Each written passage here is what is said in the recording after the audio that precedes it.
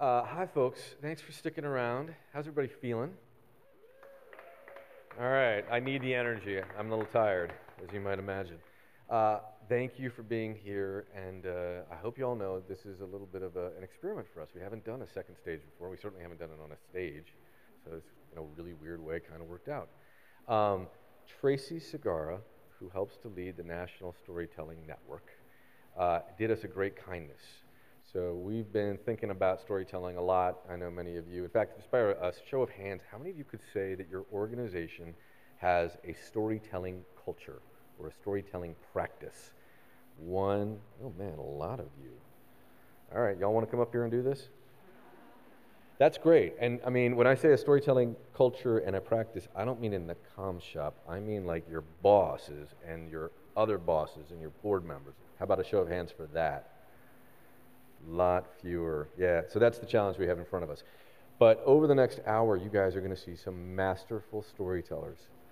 Tracy has been kind enough. If you saw the change agent that we did just a couple months back, was focused on storytelling and the science behind it, how important it is for us to take the ideas and information that we want to share and package them up in really compelling stories, because it does this amazing thing inside the brain. It is literally like drugs.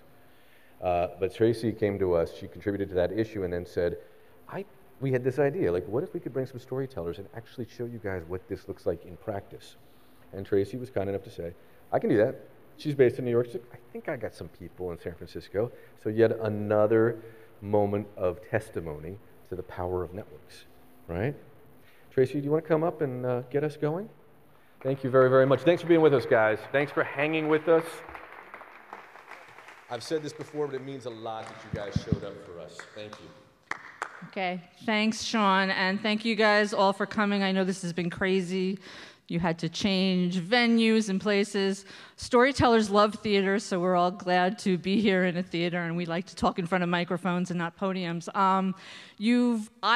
This is my first ComNet, so I've been hearing a lot about storytelling, and as you all know, I'm not telling you anything you don't know, stories are the building blocks of communication. And the power of stories is that stories have that human element and show vulnerability, and people are much more likely to do what you want them to do when they feel a connection with you. And the best way to make connections is through stories. So what we're going to do this afternoon is we have 4 storytellers, including me. I'll tell one at the end.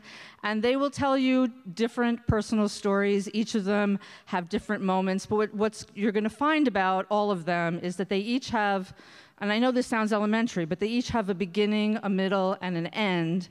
And what they have that's also in common is that they are one person at the beginning of the story. Something happens, there are some stakes in the story, and then there's somebody else. They're somehow different, they're somehow changed. There's an aha moment at the end of the story. And so what I want you to do is to listen to stories just because they're wonderful stories. I've heard them all, so I know that, I can attest. But also to think about the questions you'd like to ask the storytellers. We'll have a little Q&A after everybody tells their stories about how they crafted their stories for effect and for impact, what they kept in, what they took out, and to see how that you can utilize story. I mean, I know a lot of you are already utilizing storytelling for your companies and for your nonprofits and foundations, but maybe you'll be able to hopefully find new ways, new avenues to incorporate personal stories into what you do. So that being said, I'm going to call up our first storyteller. Everybody here is from the San Francisco area, although Meg was originally from New York, right? Or thereabouts. All right, so our first storyteller is Meg Farrell.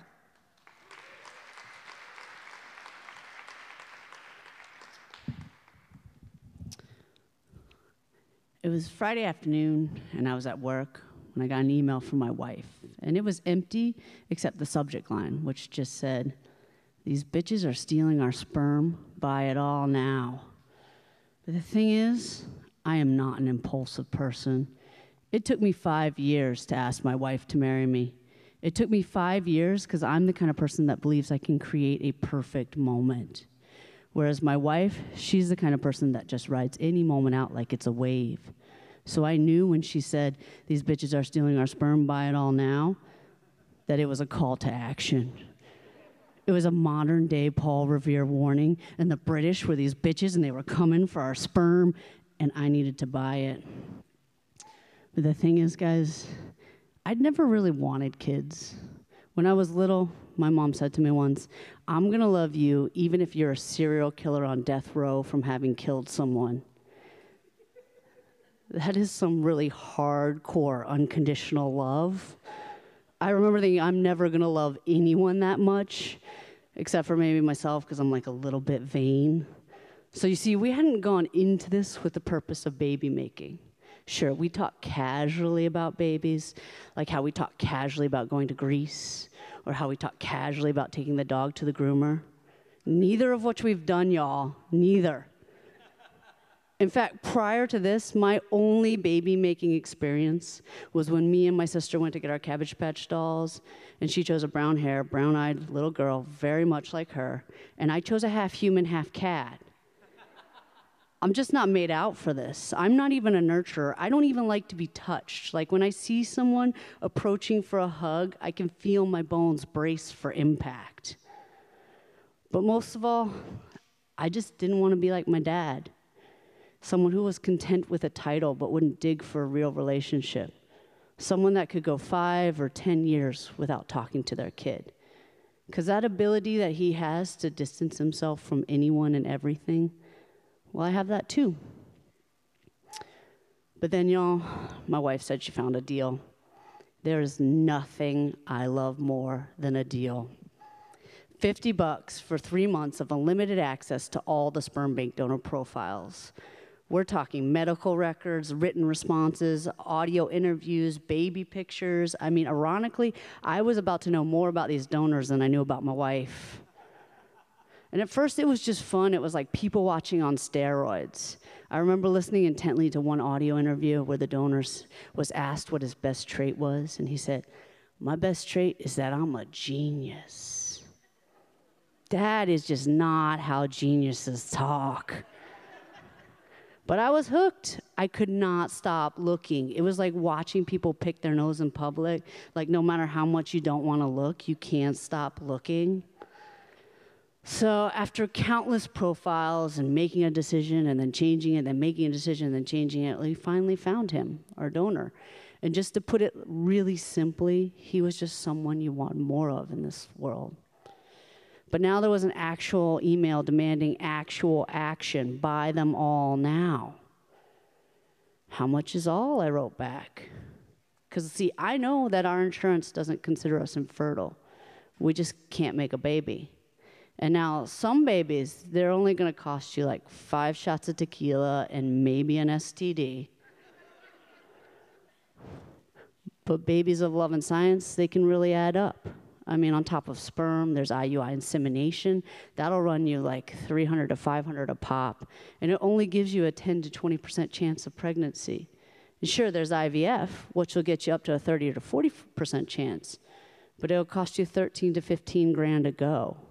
And then there's medical visits, there's fertility drugs, there's surrogates. I mean, this is a very planned pregnancy. Tequila doesn't even come into play until you see your credit card bill. So I asked her, how much is all? I wrote back, and she wrote back, 10 vials. 10 vials at $700 a pop. I could buy you a man for that much money. So there I sat with my cursor hovering over a virtual cart filled with a modest amount of virtual sperm. And part of me was thinking, B of A is going to freeze my credit card for suspicious activity. And I'm going to have to explain to Kevin in South Dakota that sperm was indeed one of my last 3 purchases. Gas, burrito, and yes, Kevin, a couple grand of sperm. But most of me knew that I was just really scared, like I've been at all the big moments in my life, like when I asked my wife to marry me. Because big moments mean big change. But I also knew that the only thing I've ever regretted about those moments was not doing them sooner. Now, guys, this is not what pregnancy looks like. This is what beer looks like. My wife carried, and our son is now 3 years old. And 3 months ago, we welcomed our second son. And parenting is just so hard. I'm sure a lot of you guys know that, but every day I feel like I'm just doggy paddling to keep my head above water. And each day brings some new challenge, and once I master that challenge, a new one appears, and I feel like I will very much always be the grasshopper and never quite the sensei. And if we're being honest, I thought I would be better just because they existed. I thought I'd be a great parent. I'm okay, I'm not great. I talk too loud, my touch is abrasive, and patience is really something that I don't seem to have. The one thing I do know is that we have the number one ingredient you need to have a happy kid: a dog. And love, lots of love. Because I know I can say without a doubt that I'm going to love them even if they're serial killers on death row for having killed someone. Thank you, guys.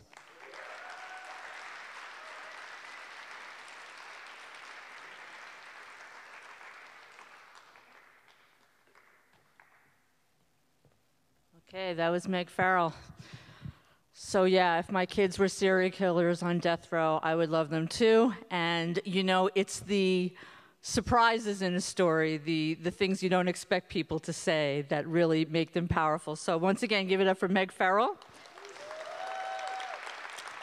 And I'll just tell you a little bit about Meg. It's in the app, but I'll read it anyway. Meg's a Bay Area-based storyteller and comedian. She's an instructor and main stage performer for The Moth. She's a 5-time winner of The Moth Story Slam and a 2-time winner of The Moth Grand Slam. How many of you have listened to The Moth Radio Hour or other storytelling? All right, see, I had a feeling that this crowd would. So a lot of us came to storytelling because we started listening to The Moth.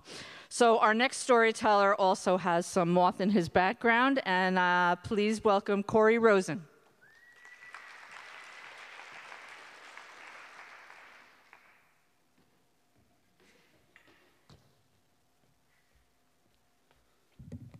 Hi. A week before the last day of school this year, I got punched in the face by a mother at our school, dropping my kids off at school. My kids and I have a kind of routine that we do every day. My daughter's 10, she's in 4th grade. My son's 12, he goes to the middle school about 3 blocks away from where the elementary school is here in San Francisco. And one day, my daughter asked me, how long does it take to get to school in the morning? And I said, well, why don't you write down the time? And so this started about 3 years ago. She started keeping a log of exactly what time we started and got to school every day. And over the 3 years, this log has expanded.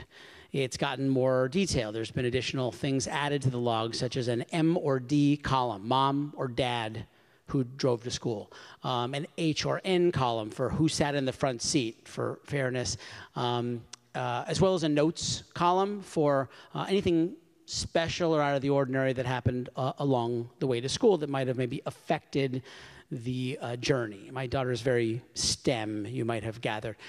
She in logs, for example, this one corner that we call Dad-Son Corner, where we see from time to time a father-son waiting for their bus. We get actually really excited when we see Dad-Son Corner because we don't see them all that often, but they're a staple. They're like a pillar along our journey. There was also special events, a time that I left my bagel on top of the garbage can and had to come back for my bagel, a time that Henry got a nosebleed, and a time that my car broke down and we had to call mom to come back and pick us up, and that threw off the average. So these are just sort of special events. On this particular day, we left the house a little later than our average 7:19 to 7:22 time, at exactly 7:28. I know because it is so noted in the log. And we were on our way to Rooftop Elementary, which is the name of our school. Now, Rooftop, for those of you who don't live in San Francisco, is in the Twin Peaks neighborhood near where that big Sutro Tower is on the western side of the city. It's one of the highest elevations in San Francisco, and it's actually the geographic center of San Francisco, right outside the school. And the school is in a lovely kind of residential neighborhood. So the final approach to the school is a little kind of two-lane winding road where you approach the final school. And so at precisely 7:42 a.m., I know because of the log, an unusual situation occurred. As we're driving on, as I mentioned, this little two-lane narrow road, a vehicle was stopped on the right-hand shoulder of the road, and a guy was standing right next to the car. And I kind of sensed that he was either going to get into his car or he was going to cross the street, and so I did sort of the sensible thing, and I stopped and kind of waited to see what was happening so I didn't hit a guy on the way to school.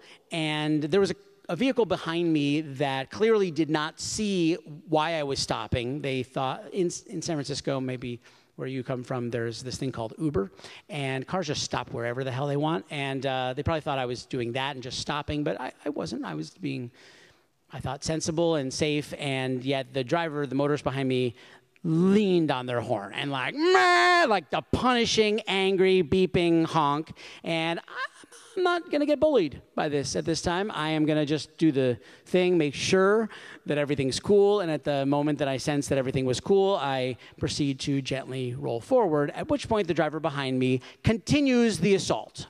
And I got to say, I don't deal well with road rage. With road ragers in general, when I sense that somebody is either driving closer or getting angrier, I kind of flip it and I go the other way. I will go slower or more deliberate, that kind of thing. It's just my way. It's like part safety, part being a dick. I don't know, but that's what I do. That's the place that I go to.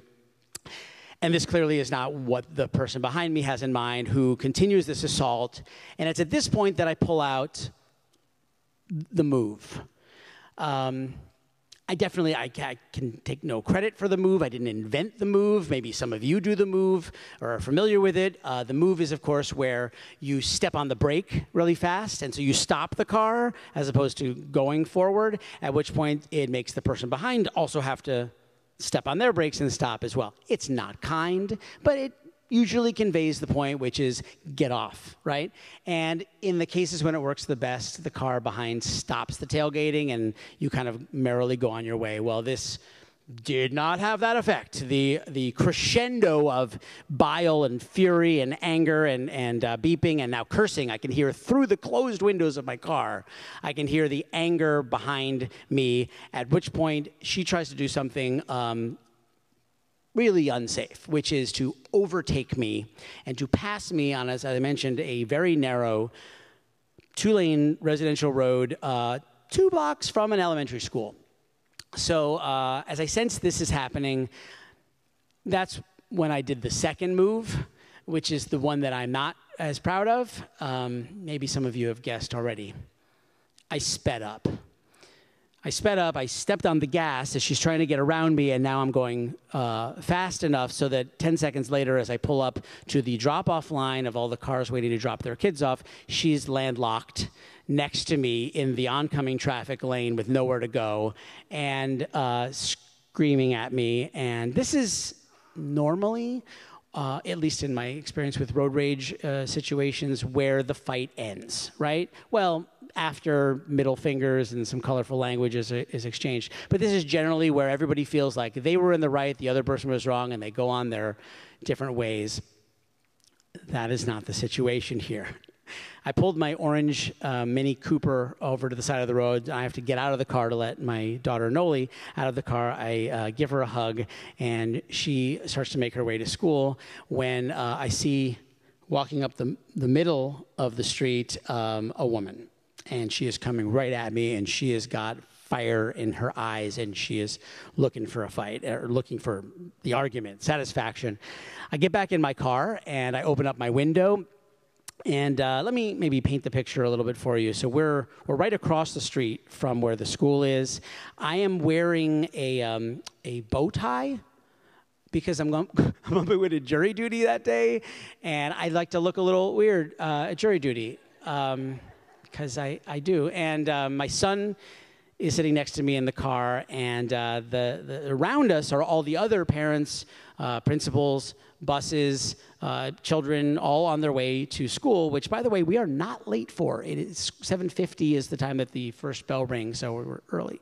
And but I open up the window, and she comes up, and she's screaming at me. "You were dangerous," she yells at me. "You almost made me crash into you." At which point I took a deep breath, and I said, I think maybe you want to take a deep breath. It sounds like you have a little road rage. I have a wife who told me that was not the right thing to say in this situation. If you have an angry person confronting you, apparently the thing never to say is, "You should calm down, ma'am." That had the negative effect that I guess it would be. So at this point, I kind of try to take in the situation, and I say, "Ma'am, my son is in the car." And she goes, "I have kids in my car too, and you made us almost crash into you." At which point I sensed that this situation was getting worse and not better. And while there's this thing called the alien brain, the sort of fight or flight or freeze instinct, I am all about the flight, I realize about myself. I'm all about run away. And so as I reach for the toggle to bring the window up is where I feel the fist hit me in the side of my jaw. And I did kind of see it, so I did a little lean. But still, sure enough, the shock of a parent punching me in the face was enough for me to say a full-on, like, goodbye, and I'm out of here. And I pull out, and I drive away to go the next 3 blocks up the road to take my son to school. And I realize that this sounds kind of one-sided, a lot of the story, like sort of my perspective of this. And by the way, I was not selected for jury duty. The bow tie trick does work. But the takeaway that I have from this situation is interesting to me, which is that there was no contact between me and the woman after she hit me and after our altercation. And there's been no actual repercussions. But this is not a story for me about crime and punishment. This is not about something wrong happening to me. It's actually a story about bubbles, about the bubble that I live in, about my city, about my family, and about myself, about the fact that I have these rituals that have actually cut me off from the community and the city that I live in. I drive with my family in our little bubble, and we pass, as we go through San Francisco, and we go on our little routines in our little way, past other bubbles, past dad-son corners all over San Francisco, and we have cut ourselves off in our smug, small way. And this incident, this encounter, was me being smug and small, was me being rude, was me driving unsafely, and me antagonizing somebody who clearly was having a far worse day than I was. And in fact, it was not her, but my city that I felt punching me in the face. That in fact, I got my bubble popped that morning, and it made me re-look at myself and the decisions that I make and how I make them. I helped my daughter the night before the last day of school make her log. She takes her journal, her day of, her year of data, and I help her put it into Google Sheets and make a graph and map it all out. And I was happy and delighted to find that May 27th, Dad punched in face will live forever in my daughter's journal and memory. Thank you.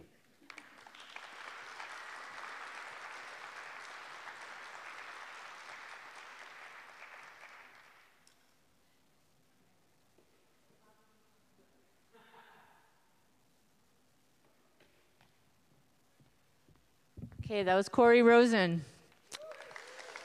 Tell you a little bit about Corey, other than that he has been tended to road rage. Corey is a company member of the Bats Improv and host of the Berkeley Moth Story Slam. Corey's been featured on Backfence PDX, Alice Radio, and the Moth Radio Hour.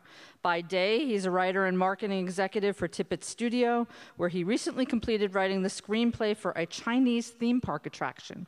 Ask him about that afterwards.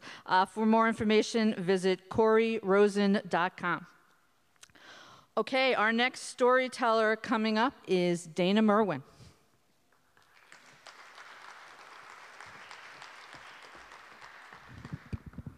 Yeah, that feels right. Hey, how are y'all? Good, good. This is really exciting, by the way, just to be in this theater, so thank you again for having me. My name is Dana. It was a hot, humid day in Villa Rica, Georgia, when I lost Burt Reynolds' Rolex.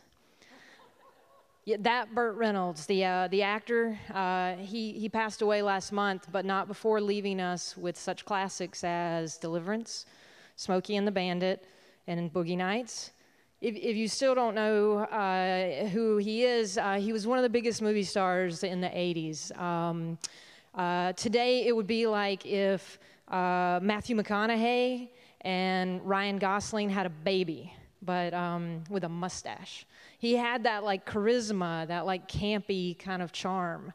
And I grew up watching his movies. I'm from Georgia, he's from Georgia, and in the South, he's kind of a god. He's movie Jesus. So it was a big deal when I was in my 20s and I was working on one of his movies back in Georgia. He was in his 70s. He was only there for one day. It was a small part. So we all stood in line to get our pictures taken with him.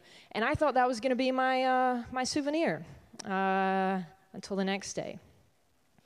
I was working on set, and the prop guy came up to me, and he said, "Hey, Dana, can you do me a favor?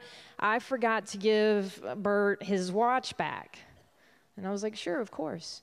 And he pulls out this Ziploc bag, and inside the Ziploc bag is no ordinary watch. No, it is like this heavy gold, diamond, and encrusted Rolex.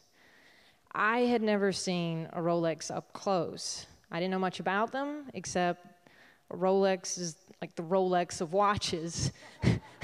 And it probably cost more than I would make that month. So I took it and I put it in my backpack. And at that point, I should have taken it to anyone, a producer, a director, anyone but me should have had that watch at that point. Instead, I went to go see my parents because on top of everything, they were on set that day. They had driven up from my hometown of Adel, Georgia, and they were going to be extras in one of the scenes that day. Extras are the people you see in the movie who are usually in the background, and they're not supposed to be talking, which is a challenge for my parents. So I was like, oh, they get to be mini movie stars, and they get to see me in action. Because I had wanted to make movies since I was a kid. They knew this. That was the part they expected, right? A little bit of backstory. I was raised super Christian. That meant I was in church from the day I was born until the day I left, usually 3 times a week. And if you're watching Jeopardy with me and that Bible category comes on, just put your clicker down because I'm going to own it. And if I wasn't in church, the other place that I was during my childhood was the movie theater. By the age of 10, I could recite both John 3:16 and Tim Burton's Batman with equal enthusiasm. So my parents knew that my love affair with film was probably going to compete with JC. So that didn't surprise them as much. The harder part wasn't moving to Los Angeles, which is what I did after college. The harder part for them was when I moved in with my boyfriend. Because you see, that's called living in sin. And they take that very seriously, not only my parents, but my relatives.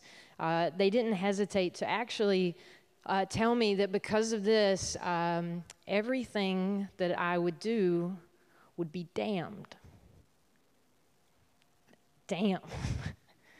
that's heavy. Like, I don't know if you remember when you left home for the first time to pursue your hopes and dreams, but just like all the things you screwed up along the way was like enough, right? But to think that maybe it was because you were on this D list that your parents were telling you, it was stressful. There I was in Los Angeles, and I was pretty much alone. This relationship that was so sinful was actually really supportive and good, and if LA was hell, it felt pretty right. Like I was learning this craft that I'd only dreamed about as a kid. I was meeting actors and storytellers and writers and comedians, and it was really hard, a lot. Like a lot of my early jobs was just driving around this enormous city and feeling sometimes very alone. But when you're driving around that city, it gives you time to think, right? You think about why you're there, and is it worth leaving everything you knew? Is there a God? If I sneeze, will I cause an accident? These are really important things you think about when you're starting out. So unpacking all of that was where I was. I'd come back to Georgia to work on this movie, so it was kind of this mini homecoming, this way of saying, like, I left home to do this thing, and this is what it looks like, and this is what really excites me. So I went to go check on them. They were in an auditorium, not this majestic, but they were eating like some crackers and drinking some Coke, and I checked in on them, and they were good, So it's like, I got to go. So I went off again with my backpack, and I was running errands, and it was really hot. If you've never been to Georgia in the summer, it's like being in a sauna with all your clothes on for 10 hours. And so I was a little tired, and I looked around, and I was like, I'm going to take this backpack off for just like a second. It's just really hot and sweaty. So I turned to the sound guy, and I was like, hey, do you mind if I leave my backpack here? And he was like, yeah, no problem. I was like, I'll be back in a minute. Well, 1 minute led to 10, and 10 led to 20, and then an hour later, I came back, and it was gone. Not only was my backpack gone, the sound guy was gone. In fact, all of the crew had moved to an entirely new building for a new scene. So I frantically went there. I found the sound guy. I was like, where's my backpack? He shrugs. That shrug like set off this like panic attack. I'm looking all around. There's nothing but cables and gear and carts. I look for an hour. I can't find it. There are other production assistants, and I'm like, I'm going to have to tell somebody. I can't do this on my own. And so I tell them, and they're frantically looking, and we've been looking for what seemed like hours. And so I go check in with my parents, and I walk in, and I don't know, it doesn't seem to matter how old you are. Your parents can tell when there's something wrong. And they said, what's the matter? And I had to say what no kid wants to tell their parents. Mom, Dad, I lost Burt Reynolds' Rolex. And my mom said without hesitation what she has said when they faced any problem in their life. She said, let's pray. And instinctually, I bowed my head. And I don't know if God's ever heard a prayer to help find a movie star's watch, but they have never heard a prayer as sweet and as sincere as my mama's that day. And then she said amen, and my dad said amen, and I maybe said amen. But what I felt was that calm that comes with your parents telling you it's going to be okay. And I would realize years from now that I knew their language. I knew that language and what they were trying to tell me, that they were scared that their daughter was moving away, and this was their way of saying it. And I knew their language. But what was happening when I moved away is that I was hearing something new that I'd never heard before if I had stayed there. And that little voice, which was just starting that day, was my voice. So my head was still pretty down when I walked out of that auditorium. But then I turned to my left, and I kid you not, on a park bench under these two massive lights was the book bag. And inside it was the watch. And I was just doing the biggest dance, and I told them, and I told everyone. And by the end of the shoot, people were calling me Rolex. And it was fine, because that day my career didn't end, and my relationship didn't end with my parents. And I don't know, like, was it the power of prayer? Was it the power of parents? Or does God love Burt Reynolds as much as we do? Thank you so much. Thank you.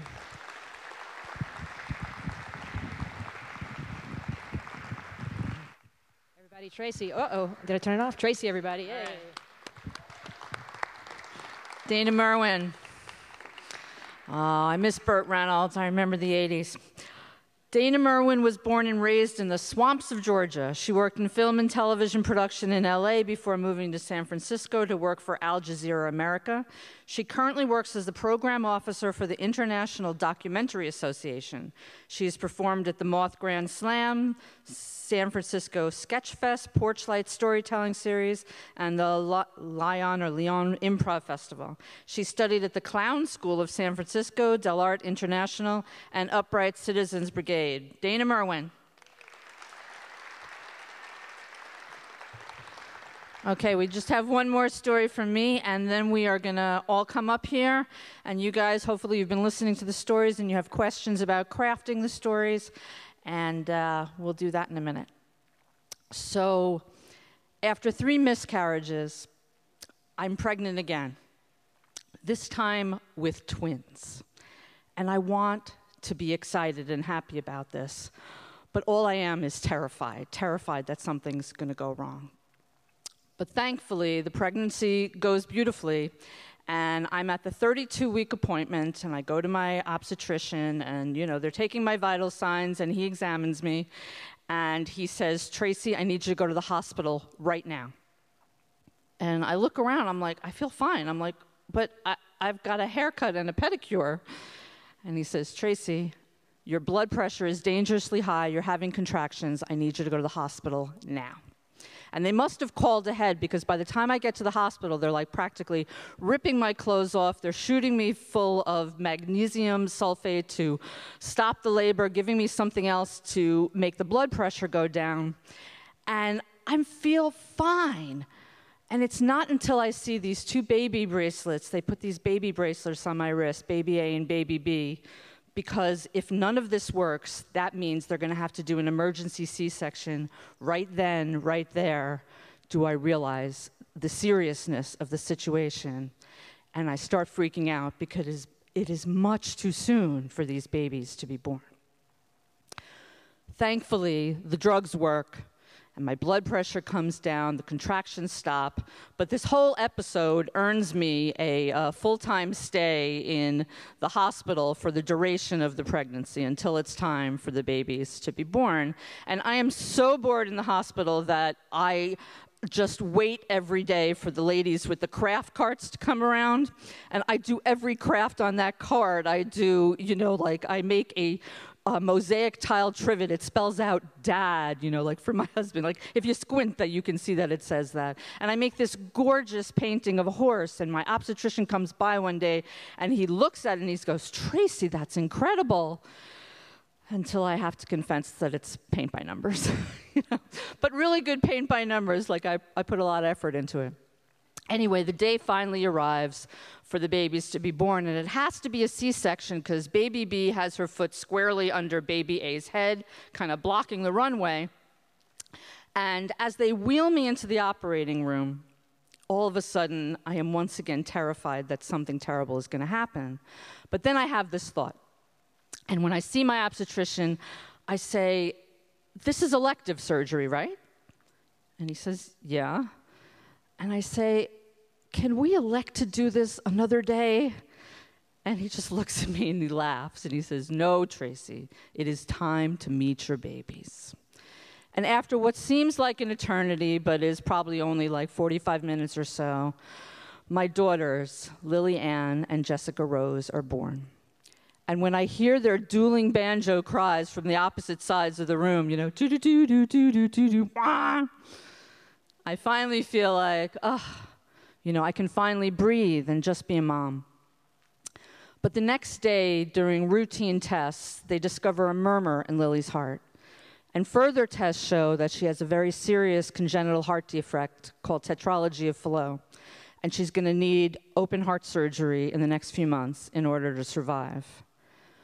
Well, I'm in shock when this cardiologist I've never I've never met starts telling me all the things that are wrong with my baby's heart. And then I'm terrified when they discuss the open heart surgery and what they're going to have to do to fix it. And then I'm angry at God mostly for giving me this broken baby. Well, the next few weeks are a whirlwind of learning how to take care of infant twins, watching Lily like a hawk to make sure that she doesn't turn blue, which means her blood pressure, whatever it is, her blood oxygen level has dropped, and which would mean I'd have to rush her to the hospital, and interviewing heart surgeons. Now, I don't know anybody less qualified than me to interview heart surgeons. I am, liberal arts major all the way. Science and I do not mix. I have no idea what's going on beneath the skin in my body. But I know I need to do this for my baby. So the first surgeon we meet tells us that he wants to use Kevlar to fix the hole. She has 2 holes in her heart.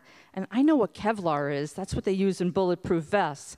And I just shudder to think of them putting that in my tiny baby's body.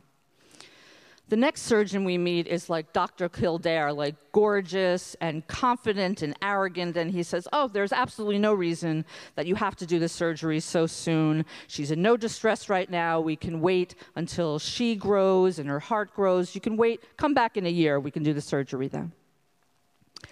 The third surgeon we meet is Dr. Q. And Dr. Q is this Belgian with these bushy eyebrows, 5'5", but intimidating as hell. He has the bedside manner of Vladimir Putin. On a good day, I'll give him that. But after, the first 2 questions, I can just tell he wants us out of his office. He just does not want to deal with us. But I know that this is my job. I have to find the right surgeon for my child. So we keep asking questions. But in the end, we decide to go with Dr. Q. Because the only question we've asked these doctors that really matters is, how many of your babies don't die? And Dr. Q has the best stats. On the day of Lily's surgery, she weighs 10 pounds, she's just 5 months old, and her heart is roughly the size of a walnut. And I think to myself, how? How can they even operate on a heart that small?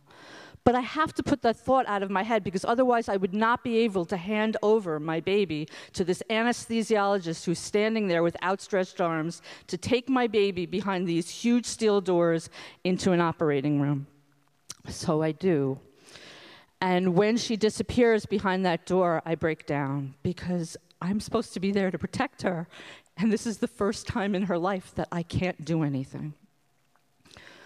So we go upstairs and we wait in the waiting room, and after a few hours, Dr. Q comes out and he wheels her into the pediatric ICU and he tells us it went beautifully, she's going to be fine.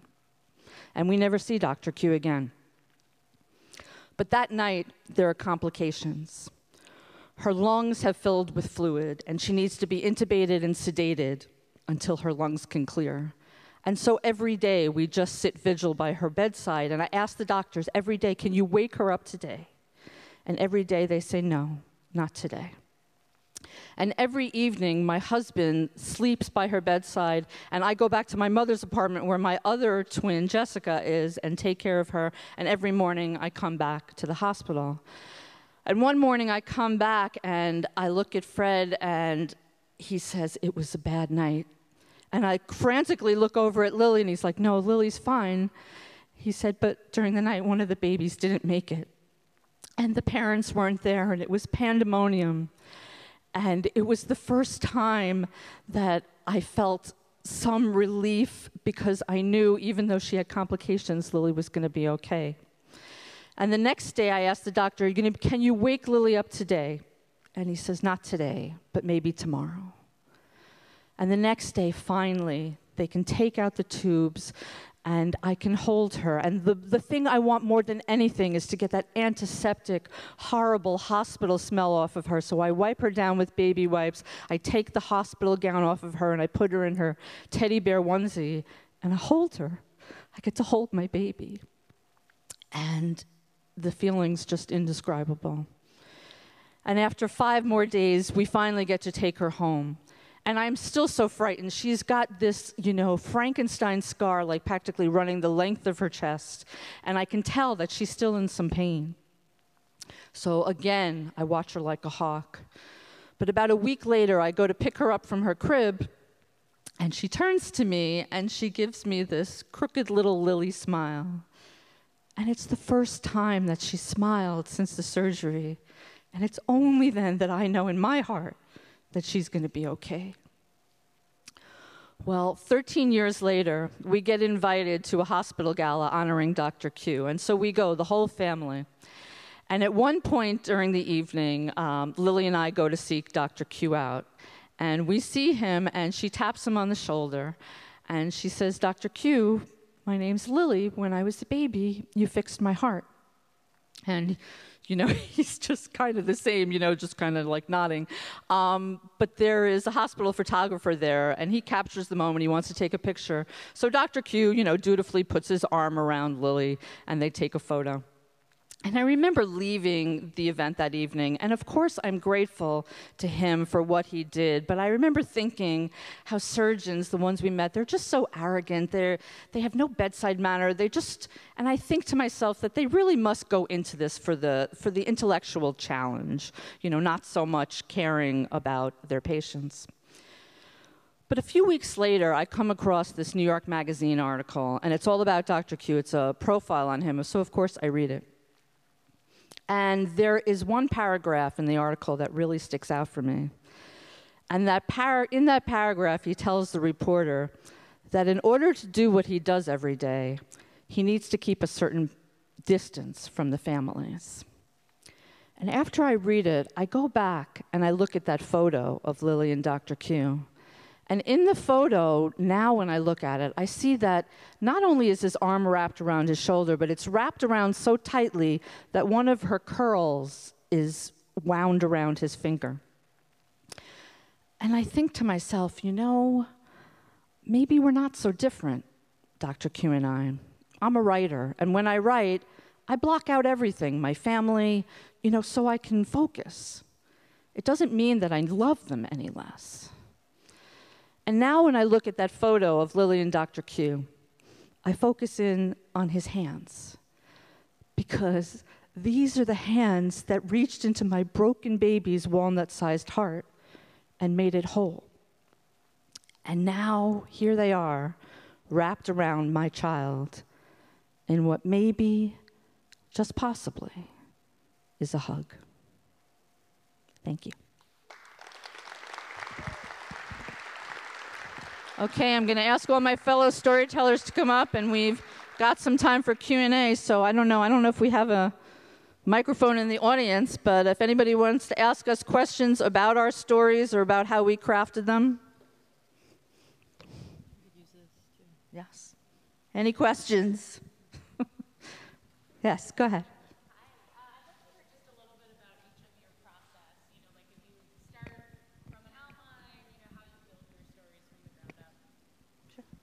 Let's see if this is on. Okay, we can share this. Does anyone want to go first? So I tend to write. I think you have like performers and you have writers who are storytellers. I tend to write out, I'd say what you call like an outline. I'm also a stand-up comic, so I focus a lot on my jokes, probably too much sometimes, but sometimes it's about getting the punch. So I would say I write like an outline, but I still leave it very loose. And then once I get to a certain stage, I just run it over and over and over again, and it organically kind of like shapes itself a bit. Yeah, mine's not too dissimilar to that. Just finding a story that I like to tell with friends, or I found that I've ended up telling over drinks or at a party, and I realized like, oh, there's something to that story. And I think my biggest thing is I stare at the computer too long. And like even leading up to today, I kept going back to the computer, and then I just broke away and I stare at a wall, and I'll tell the story to the wall or the cat or, you know, whatever feels like an audience. And then because I realize when I type, it's not usually how I speak. And so I kind of have to break out of that, because I think we have language that we're used to reading versus how we actually talk. That's been my process. So sometimes there's like a thing that happens to me, and I'm like, is that a story or is that just like a thing that happened? So like that's where I sometimes like look at those things and I try to analyze like what makes it a story? Like what's the difference between like an interesting thing that happened, like somebody punched me in the face, versus like what's the story? And the thing that makes it for me kind of worth working on or developing or telling is, do I see any bigger story beyond the thing? You know, like, is it about something else? Is it just an interesting anecdote that happened? Or is it like, oh, this is something that kind of reflects on my life, my family, my world, something like that. So to me, that's part of like my process is it something that I just would like, this crazy thing happened to me today? Or is it like, oh, I can actually look beyond it? And that I get from telling it to people. I'll just tell it to someone and it's either like, oh, that was a thing that happened. Or it's like, wow, and then they'll ask more questions about it, and then I kind of start to look into, you know, what is it? You know, what's it like it really about? Yeah, it's interesting. This story that I told today has gone through a lot of iterations. I originally told it at a Moth Story Slam, I think like 2 years ago, and it had a very different ending because I don't think I really understood, you know, the whole meaning of it. And when I looked at the picture of Lily and Dr. Q, and then I read the article, it still took me a while and going over it with other people to figure out what it meant. And for me, I really try when I craft my stories to see where that aha moment is. To me, the aha moment is really important in storytelling because it helps me understand how it changed me. And I think it's that change that people really, you know, when I tell this story, one of the first times I told this story, when I told it with this ending, I told it at an event, and I wrote about this in Change Agent, and this woman came up to me afterwards, and she had worked in the operating room with Dr. Q, not when my daughter was being operated on, and she said to me, she said, "Thank you so much for telling that story because you gave me the perspective of the family that I never had before, and it will help me be a better doctor." And it's like, so to me, that's what's meaningful about this. And I'm teaching a storytelling course right now to Malloy College in New York, which is primarily a nursing school. And I said, imagine if this were, you know, a nurse telling the story. If this was her story, you could tell this about, you know, you learned, that you could say you learned in nursing. You know, my story is about not prejudging people, you know, not assuming you know something about them, and not, you know, not having that prejudice. And so, you know, I'm sure that you did learn in nursing school that, you know, you have to take everything into account and not prejudge. So it could be a kind of story that could be used as an alumni story. Yes.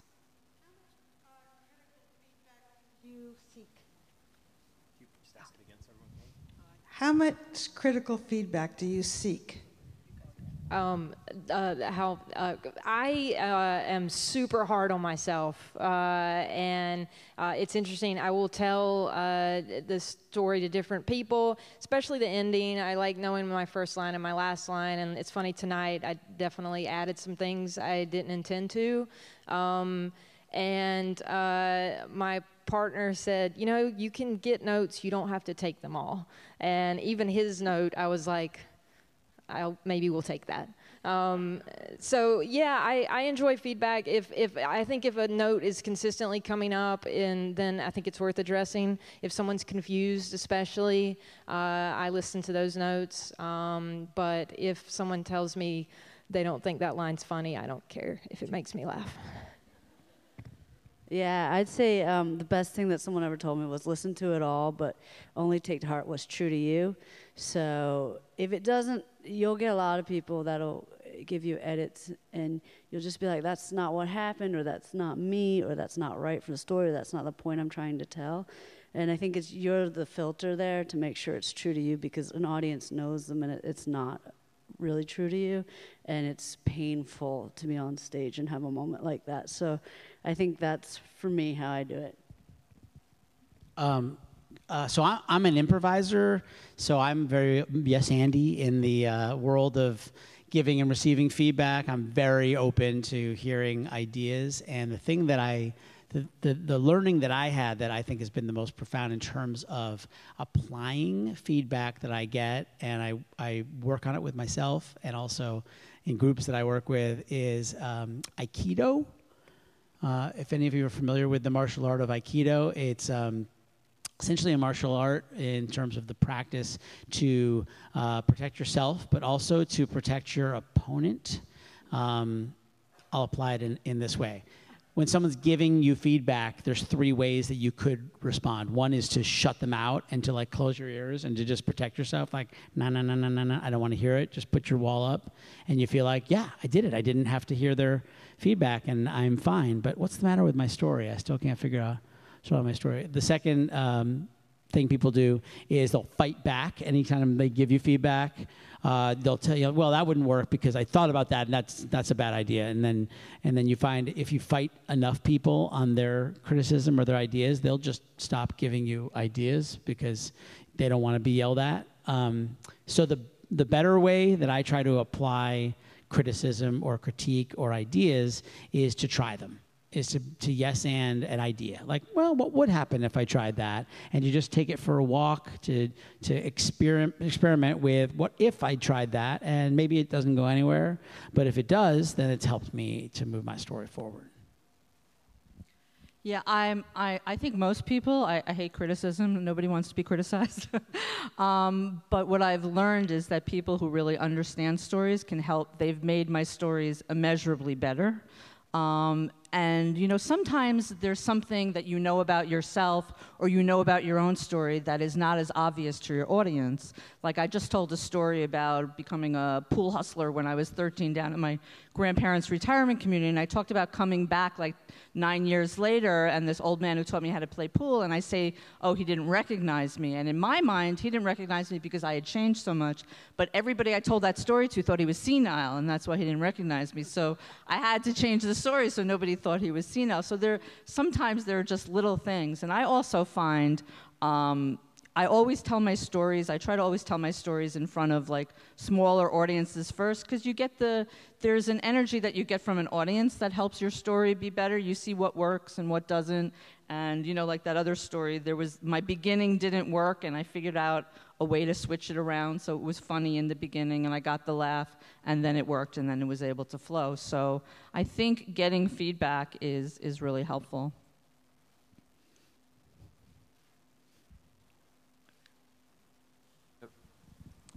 All your stories come from a really authentic place. They're really from the heart. And I'm wondering how much you pay attention to like formal structure, beginning, middle, and end, an arc, or, you know, are these things just sort of embedded in you, or how does that work?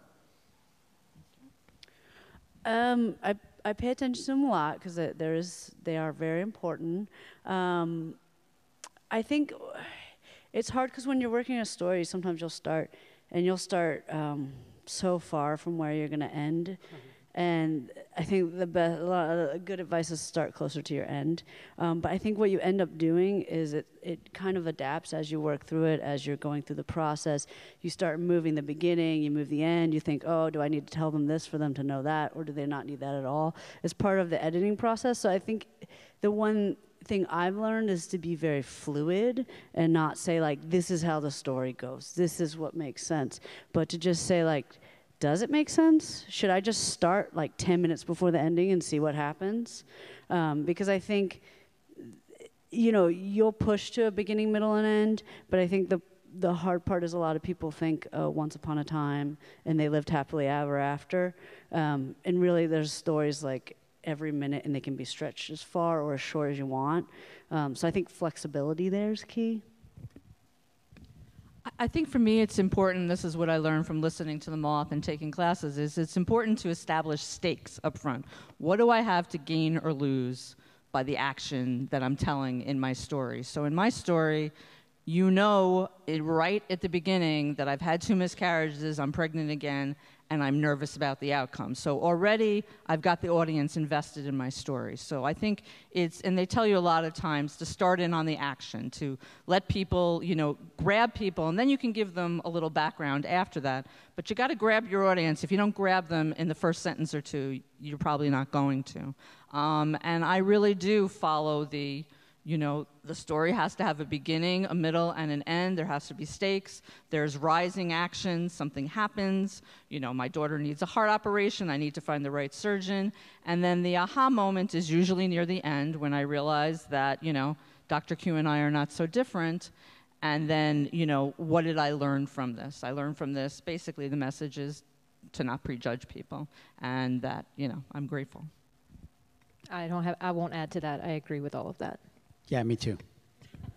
I'll just add to go back to what Corey said. I think that if you have a story, you don't feel like there's a beginning, middle, and end, you're looking at something that isn't really a story. It's more of an anecdote, and it's maybe a part of a future story. But I think that's a good way to one of the ways I gauge, is there enough here to tell a story? Or is this part of a greater story? Okay, I got one thing.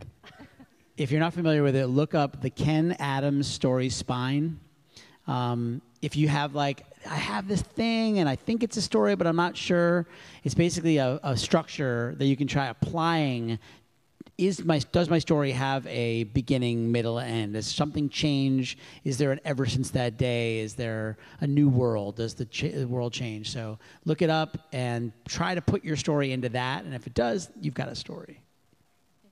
It looks like we have 1 minute and 17 seconds left. So yes, right up front. Yes, right there. You're waiting for your microphone. I get it.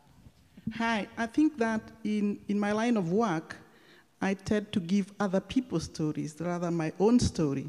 And sometimes what is important to them is not what is important to me. How do we make that balance? Because what I think is the aha moment of their story sometimes is not their aha moment, because I'm a communicator. I'm trying to see what do my audience want. So if somebody is giving you a story, how do we capture what is important to you? Oh, for me, that's that I have so many context questions, I think, because I think building off of being authentic, right? So, in these cases, these are our stories. So I believe in if someone telling their own story. So I don't know. I don't feel qualified I don't retell. So I don't feel qualified for that. I think honestly, it's best if the people you're telling the stories about, if you can somehow get them to tell their stories, even just 3 minutes, using this kind of the beginning, middle, and end, that's going to be much more authentic than you telling somebody else's story. And I realize that's not always possible, but if you can even just quote them, in the story and tell the story as in say, when I talk to this person, this is what they told me. So again, to bring yourself into it, because I think that helps make it more authentic. And telling it back to them is another way, so that they can almost fact check you in a maybe an emotional and factual way. So having them hear you tell their story back to them and gives them a chance to really have a say in it. Can I just go 1 sec? To sort of ride on that. Sometimes when you have a story, you don't even know what your story is about. I could tell a story to you, and then my brother will be like, you know what your story is really about. Sometimes it's actually helpful to be telling somebody else's story, because we, as an outsider to it, who not having lived it, can recognize what the actual meaning of it is. So it's actually helpful if you are to work with your partner or your client or whoever that is to sort of help them tell their story, because as an outsider, you have an insight that they don't.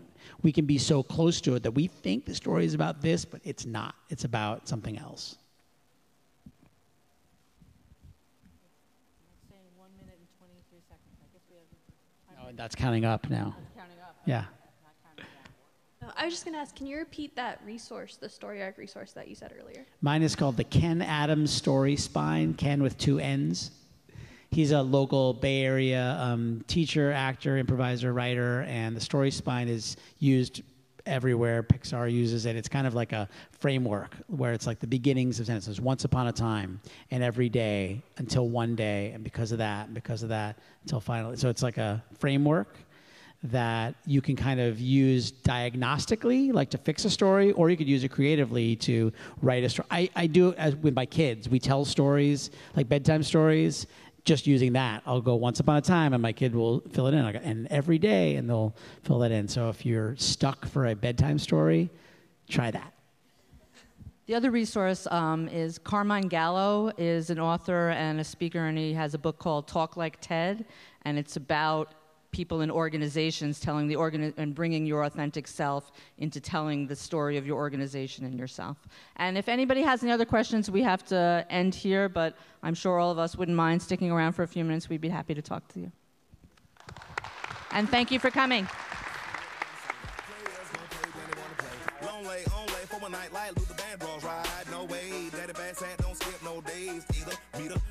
Treat her like a queen, then I give her that Peter Jack. That's how we procreate. Take care of my babies, I'm a